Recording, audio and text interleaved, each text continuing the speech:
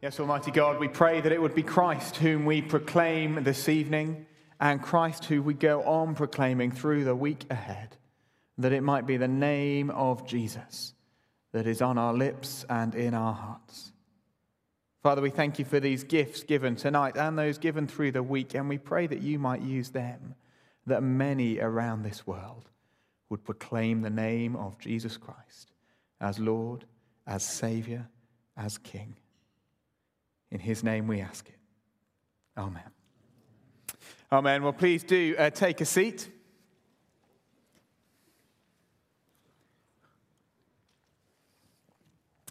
If you were here when we started our series in the book of Jonah 3 weeks ago, then you might remember that we began that sermon with a question.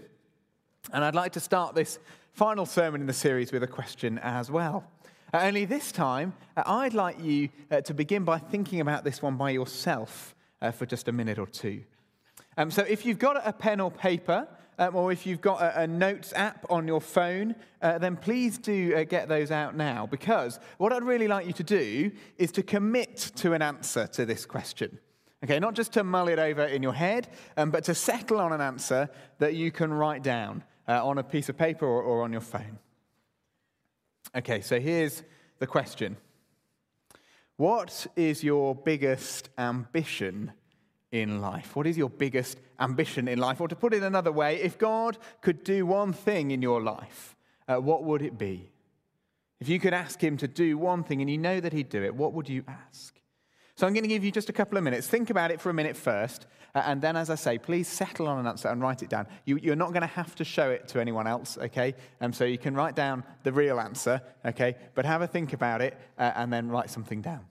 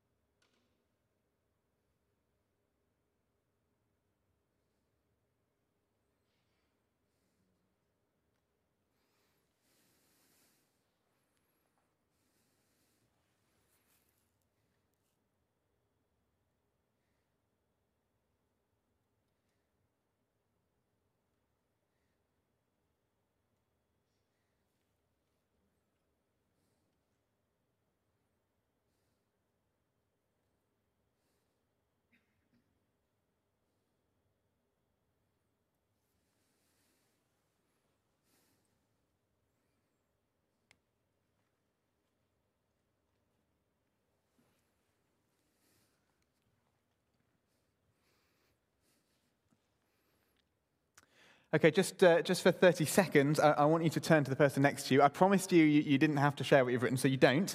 But if you want to, and if you're brave, then you can. Otherwise, just talk for a few seconds about the sorts of things that you were thinking about. What were the kinds of ambitions that you were thinking? What were the things that were going through your head? What were the areas of life that you were considering? Okay, so just 30 seconds with the person next to you.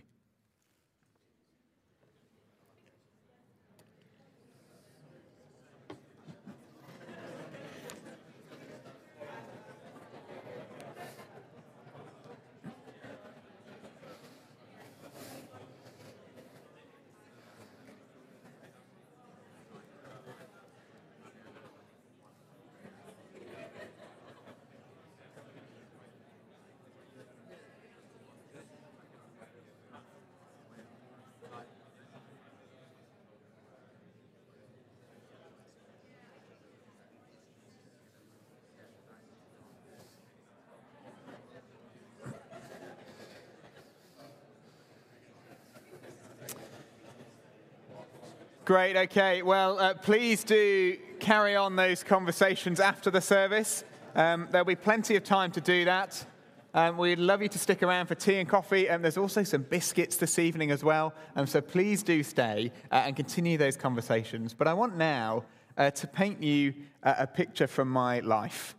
And it's a scene that I'm sure that virtually every parent here will recognize. It happened to me, something like this has happened on multiple occasions, but this particular occasion was a few years ago. One of my children was about 2.5 years old.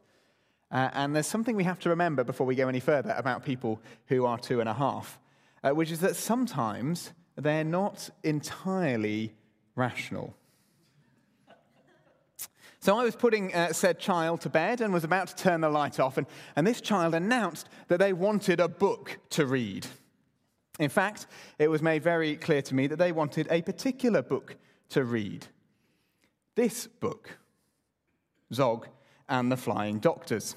It's quite a good read if you've never come across it, but it is not appropriate if you're only 2.5 and it's well past your bedtime.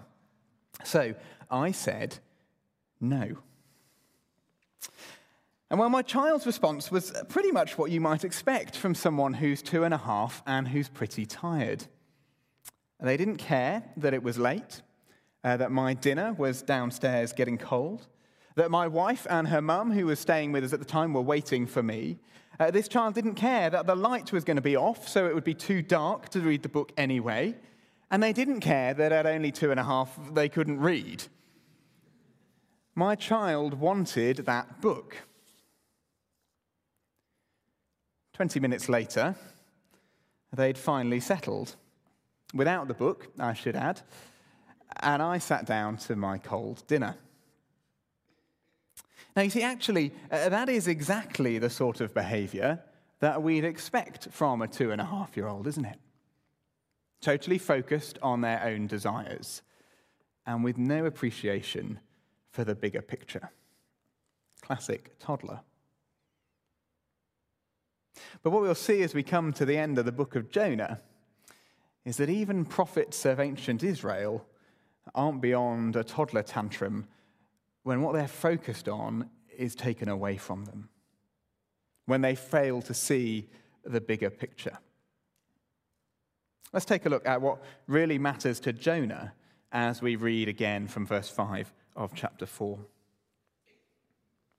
Jonah had gone out and sat down at a place east of the city. There he made himself a shelter, sat in its shade, and waited to see what would happen to the city. Then the Lord God provided a leafy plant and made it grow up over Jonah to give shade for his head to ease his discomfort. And Jonah was very happy about the plant.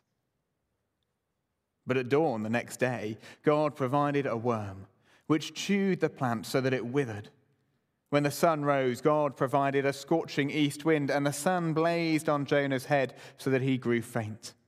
He wanted to die and said, "It would be better for me to die than to live."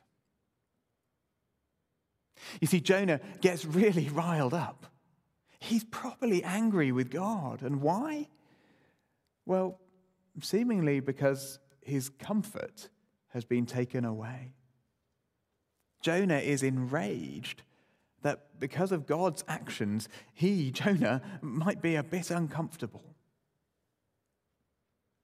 And then look at the contrast that God draws between himself and Jonah. Verse 9. But God said to Jonah, "Is it right for you to be angry about the plant?" "It is," he said, "and I'm so angry I wish I were dead." You can almost imagine him stamping his foot, can't you? But the Lord said, "You have been concerned about this plant, though you did not tend it or make it grow. It sprang up overnight and died overnight. And should I not have concern for the great city of Nineveh?" You see, on the one hand, we've got Jonah, who's concerned for his own comfort. If you ask Jonah what really wound him up, well, then I guess he'd probably say sweating or sunburn. But God, well, God is concerned for the eternal destiny of the nations. He is concerned for the fate of the 120,000 people in Nineveh. That's what gets God going. Saving sinners in their thousands. Turning whole nations to himself so that they might know him, so that they might worship him, so that they might love him. Do you see? God's plans, God's concerns are so much bigger than Jonah's. Jonah was also concerned about the plants, about his comfort and shelter, but he cared not a jot for the Ninevites. God is radically, massively, globally interested in saving people. And so today, what is God doing? Well, he's not just about a few Christians in a happy little club called church. No, he's about saving the nations, about redeeming all of creation. Just as an aside, and it is pretty much entirely speculation, but I do wonder if that's the point of mentioning the many animals right at the end. Not that they have souls that need saving, but that God's redemption includes all that he has made. You see, too often I think we are totally self-absorbed. We fail to see God's grand plan of redemption. We think, like Jonah did, that the gospel is all about our personal salvation. It's about saving me and making me comfortable. But friends, God has bigger plans.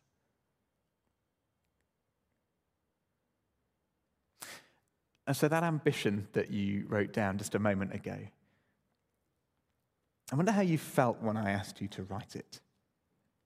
Sometimes Christians are portrayed as being anti-ambition. Somehow it's ungodly to desire certain things or to hope for certain circumstances or to have life goals. But I think Jonah shows us that the problem is not that we're ambitious. It's that we're not ambitious enough. God says your ambitions are too small. Jonah wanted more than anything to be comfortable, to have a comfortable life resting in the shade. We know from this passage that really matters to him because of how angry he gets when it's taken away from him. But God wanted to save the Ninevites. Your ambitions are too small. And so can I be really provocative? What is it that would make you really angry with God if he didn't give it to you? Or perhaps worse, if he did give it to you and then took it away? Friends, if you can identify that, then maybe you've just revealed your greatest ambition in life. And maybe, just maybe, it falls short of God's ambitions. What is it that you really want in life? Ultimately, I think for many of us, it's comfort, isn't it? Whether that's found in relationships, in money, in status. But what if God had something in store for you that means that you might need to forego your comfort? It can't have been comfortable for Jonah to preach to the Ninevites, but God was working through him to save an entire city. It'd be great, wouldn't it, to be a parent and to have a family? But what about bringing thousands into the family of God? It'd be great, wouldn't it, to have a well-paid job and enjoy financial comfort? But what about introducing others to the riches of heaven? It'd be great, wouldn't it, to be famous and well-known? But what about increasing God's fame and renown across the world?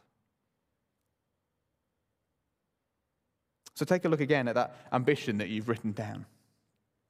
Now, I don't know what you wrote, but can I suggest that for most of us, it's probably too small. Our ambitions are too small. Our God is a big God, and he's interested in working in this world in big ways. So we need to get on board and start thinking big. And the place where we see God's big, ambitious global plan most clearly is displayed in the life and death, resurrection and ascension of Jesus Christ. Because, Jonah gets a mention in the New Testament as well. If you've got a church Bible with me, just turn with me to Matthew chapter 12. It's on page 978.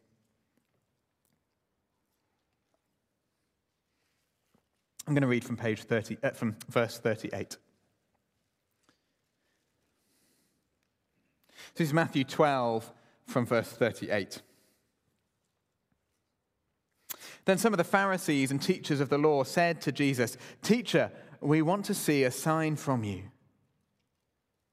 He answered, "A wicked and adulterous generation asks for a sign, but none will be given it except the sign of the prophet Jonah. For as Jonah was 3 days and 3 nights in the belly of a huge fish, so the Son of Man will be 3 days and 3 nights in the heart of the earth." Well, there's a very obvious link, isn't there, between Jonah and Jesus. Jonah was 3 days in the fish, in the depths, in the place of the dead, and then came back to dry land to bring salvation to Nineveh. And Jesus was 3 days in the grave, in the place of the dead, and then came back to bring salvation to the nations. But I think there's more to the sign of Jonah. Because just look at what Jesus goes on to say to the Pharisees from verse 41 of Matthew 12.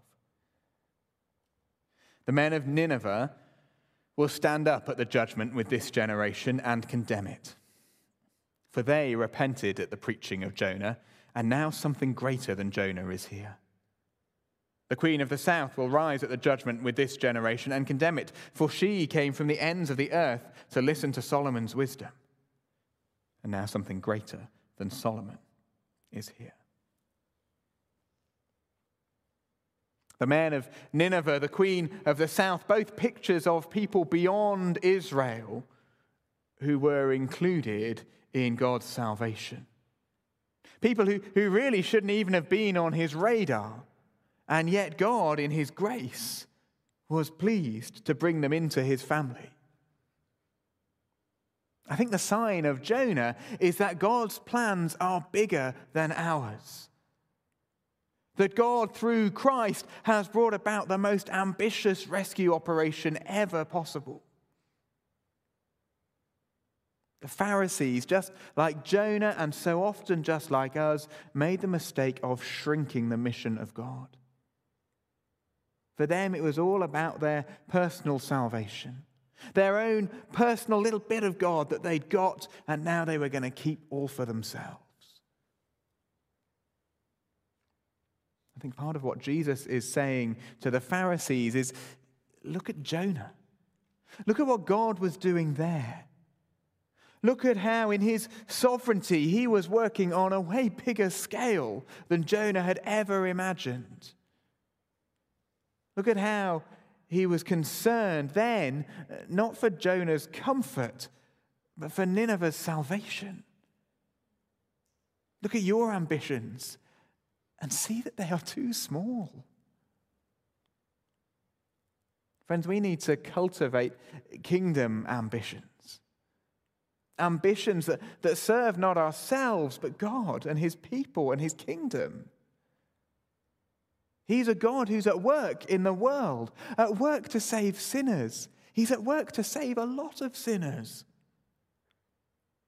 to build a kingdom, to gather a people of his very own.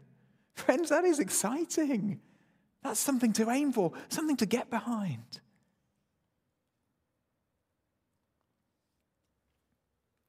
In 2 weeks' time, it will be exactly 6 years since we sent 80 adults and 40 children from Cornerstone to plant Redeemer Church in Beeston. And on Wednesday this week, it was a real joy to gather together with Redeemer at their building, the old town hall, and to reflect on all that God has been doing in the lives of both congregations over the last 6 years. And here's the thing.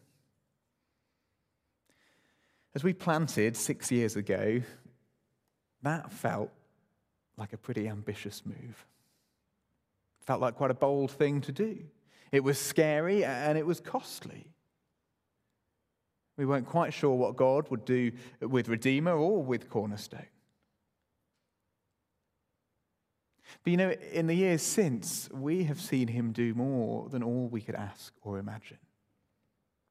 That group of 120 has now grown to over 200 each Sunday morning. Here at Cornerstone, we've seen our numbers replenished and then some. Redeemer now has a building of their own, and you know, some of those who opposed their purchase of the town hall, well, they've come back since to say that they were wrong and that they're pleased with how the church is using the space. God is growing and strengthening his people in Beeston, and he's doing that here at Cornerstone too.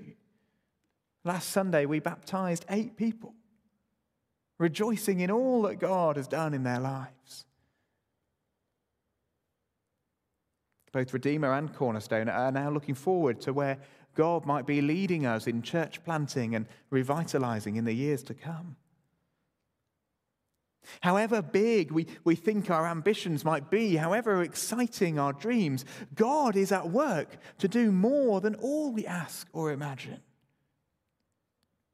His ambitions are greater than ours.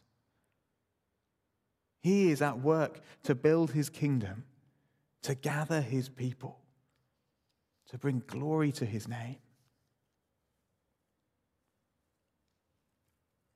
And, you know, it's worth saying that doesn't mean that we need to throw away our hopes and dreams. It doesn't mean that we all need to set aside whatever career perhaps we're training for or engaged in, to put marriage and family on hold and go off to far-flung places around the world to share the gospel. Although it may mean just that for some of us. But it does mean for all of us that we need to submit our ambitions to God's bigger kingdom ambition. We need to ask, what is it that I could do as the person that I am with the gifts that God has given me, in the place that he has put me, in the season of life that I find myself, that would most bring glory to God through the spread of the gospel? And you know, that might mean being a doctor or an architect or a stay-at-home dad or a church worker or a community volunteer or a graphic designer or a musician. It might mean choosing to retire early so that you can give more of your time to serving others. It might mean changing your day off so that you can get involved in a particular ministry here at Cornerstone. All of those things could be what it looks like for you to serve God faithfully. But let's not hold on to those smaller ambitions like a toddler would, totally focused on what we want and blinded to the bigger picture, to the bigger plan that God has for his world. You see, he may need you there in that place, but he may at some point need you elsewhere. I think that's the sign of Jonah, that our ambitions are so often too small. God does great things in this world, and he delights to do them through his people. That's the sign that Jonah needed to see, that the Pharisees needed to see, that we too need to see.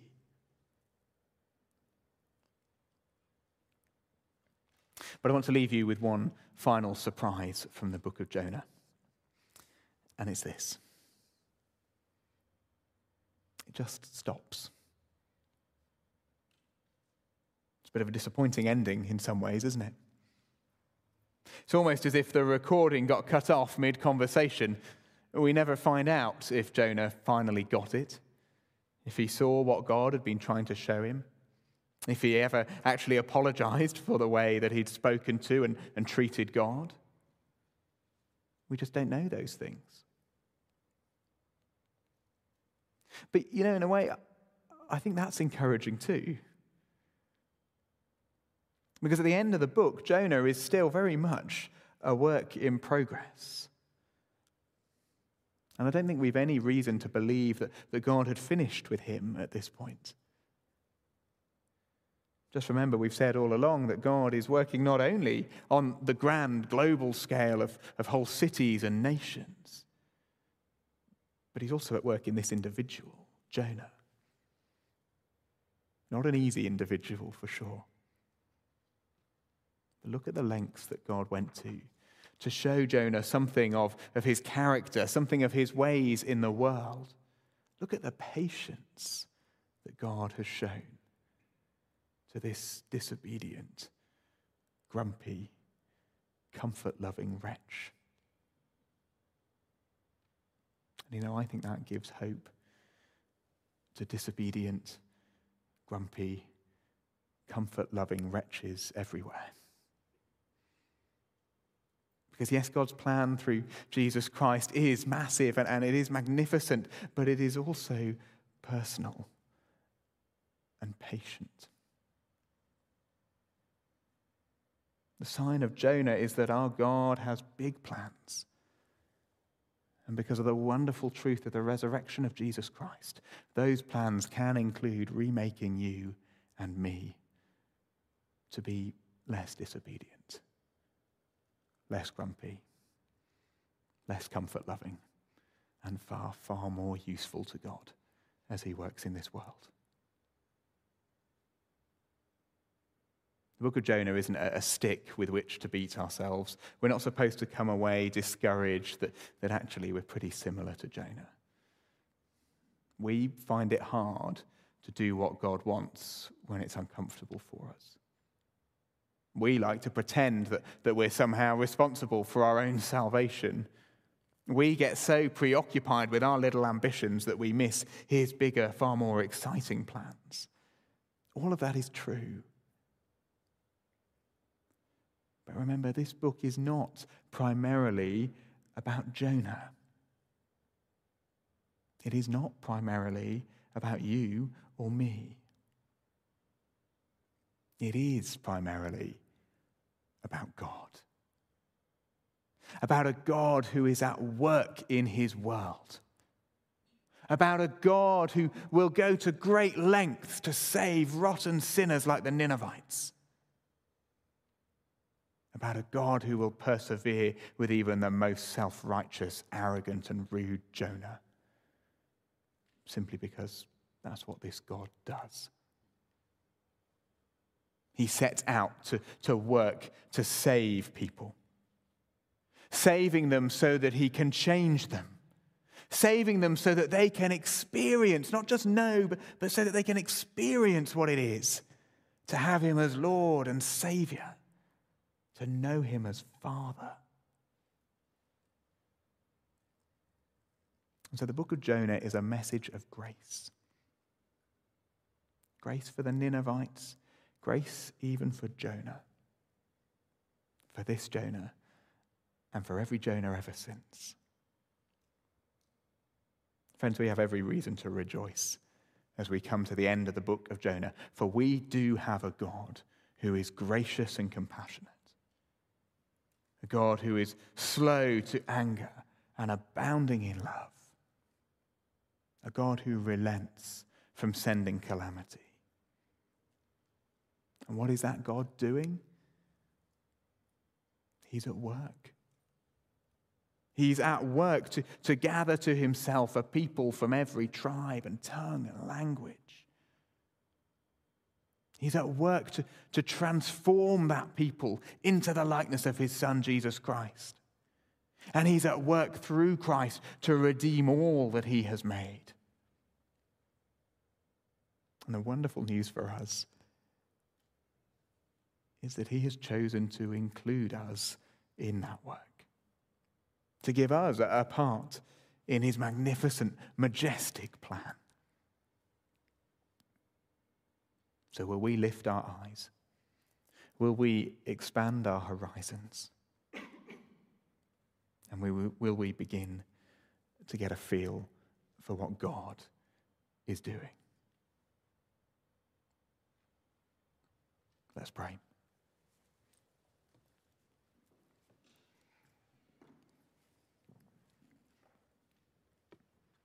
Almighty God, we thank you that you are a God who is at work in his world.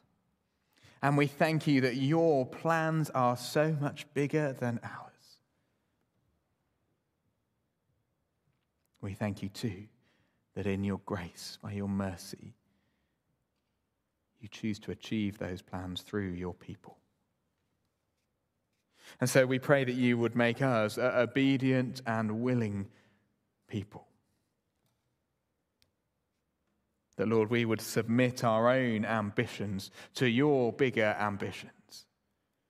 That we would long to be useful to you in your purposes of saving the nations, of bringing men and women, boys and girls, into saving knowledge of Jesus Christ.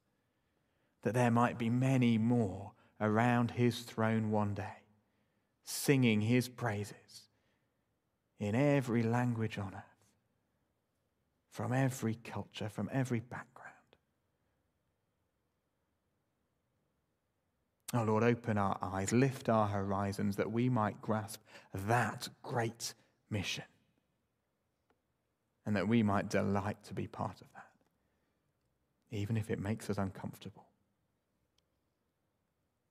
Oh Lord, be at work by your Spirit, we pray. In Jesus' name.